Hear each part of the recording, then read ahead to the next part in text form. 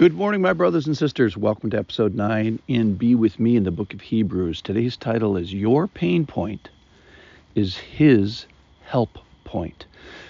Yesterday we learned about the temptation and the allure of stepping out of this protective boundary that God has for our thoughts and our actions. I almost thought about it like a physical boundary, a big circle that we're supposed to be living in. And I'm present in the now, in moments of the testing, says the Lord. I'm helping in the critical moment of when my affection for sin is weighed against my affection for God. We learned about temptation being universal. It's difficult, and resisting, of course, is hard. So if you have an ongoing pain point of temptation, that's good. Why is that? Because that's exactly the help point of Jesus's grace.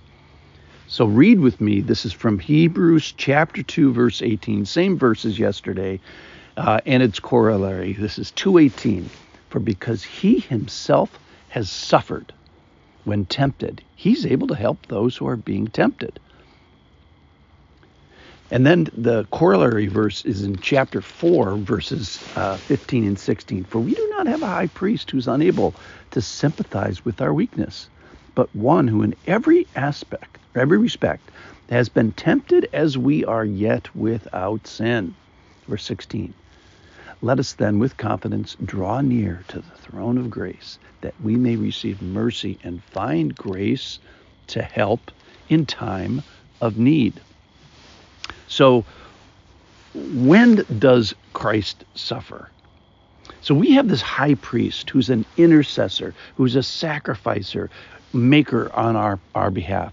We learn that he is sympathetic. That means he shares the exact same emotion and he shares the exact same sufferings. We learn from this passage that we are weak. That's no surprise to any of us that have paid attention. We learn that he's without sin, and he's been doing this problem successfully.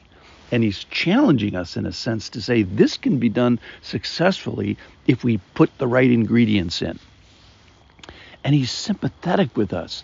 So he's shared in this aspect of humanity, of temptation and resisting temptation. And we should share some emotion with Jesus, and we should sympathize with Jesus's perfect and sinless endurance of temptation. That is, suffering. So our job is to draw near to the throne of grace when we suffer temptation and find grace to help when? In our time of need. So think with me about this for a second. Just kind of back up to 40,000 feet. So if we gave Christians a quiz and we ask, when did Jesus suffer? I think everybody would sort of get one of the answers right, which is on Good Friday. So we have betrayal and mocking and reviling and beating and scourging. We have abandonment of his friends and disciples. We have striking. We have interrogations by people that are his own, the Jews and also the Romans. We have the sweating of blood in the Garden of Gethsemane. We have the disciples falling asleep. We have the nailing and the spearing and the crucifixion and the death. We have the even reviling of the thieves on the cross. So I think everybody would get that right. And that, in a sense, the crucifixion in resurrection, that's a perfect sacrifice which is necessary for the fixing and payment for sin, number one, and number two, on stomping on the power of death. And both of these are important, obviously, but they're both, in a sense, kind of future. So I think the majority of Christians would get the rest of the answer wrong, which is they would be silent on this, and they would miss this truth about Jesus. That is, that Jesus suffered every day of his life. Yes, on Good Friday, but also on Good Monday and Good Tuesday and every other day. And how did he suffer? At every temptation that he resisted. And so Jesus suffered hourly and maybe even sometimes minute by minute as he endured the pain of standing his ground against temptation. Remember, the pain goes away when the temptation is yielded to, and Jesus never yielded. He was perfect. He was sinless. And so It was painful. It's described as suffering. So this, Jesus never succumbed to it. So he wasn't a basket full of yielding. He was an army of continued resistance to temptation, and it's described as painful. So he stayed in the pain, so to speak. So why did he do all this? He did all this to help those who are being tempted. Well, who's that? That's us.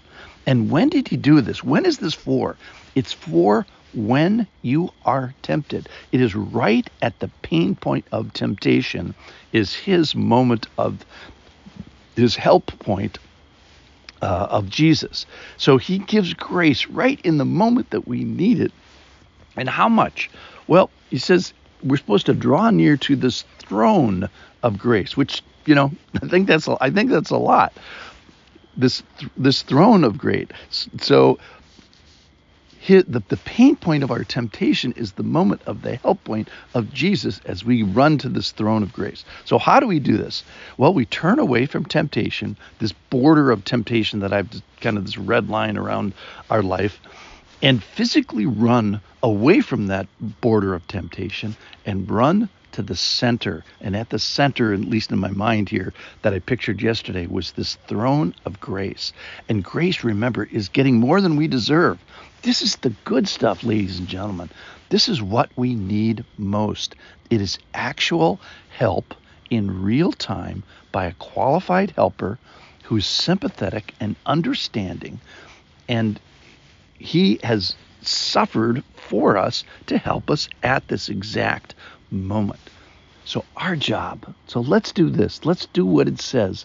Let's draw near to this throne of grace, and we will be helped in our moment of temptation. Remember that our pain point of temptation is the help point of Jesus, and specifically of his grace. Thanks for listening.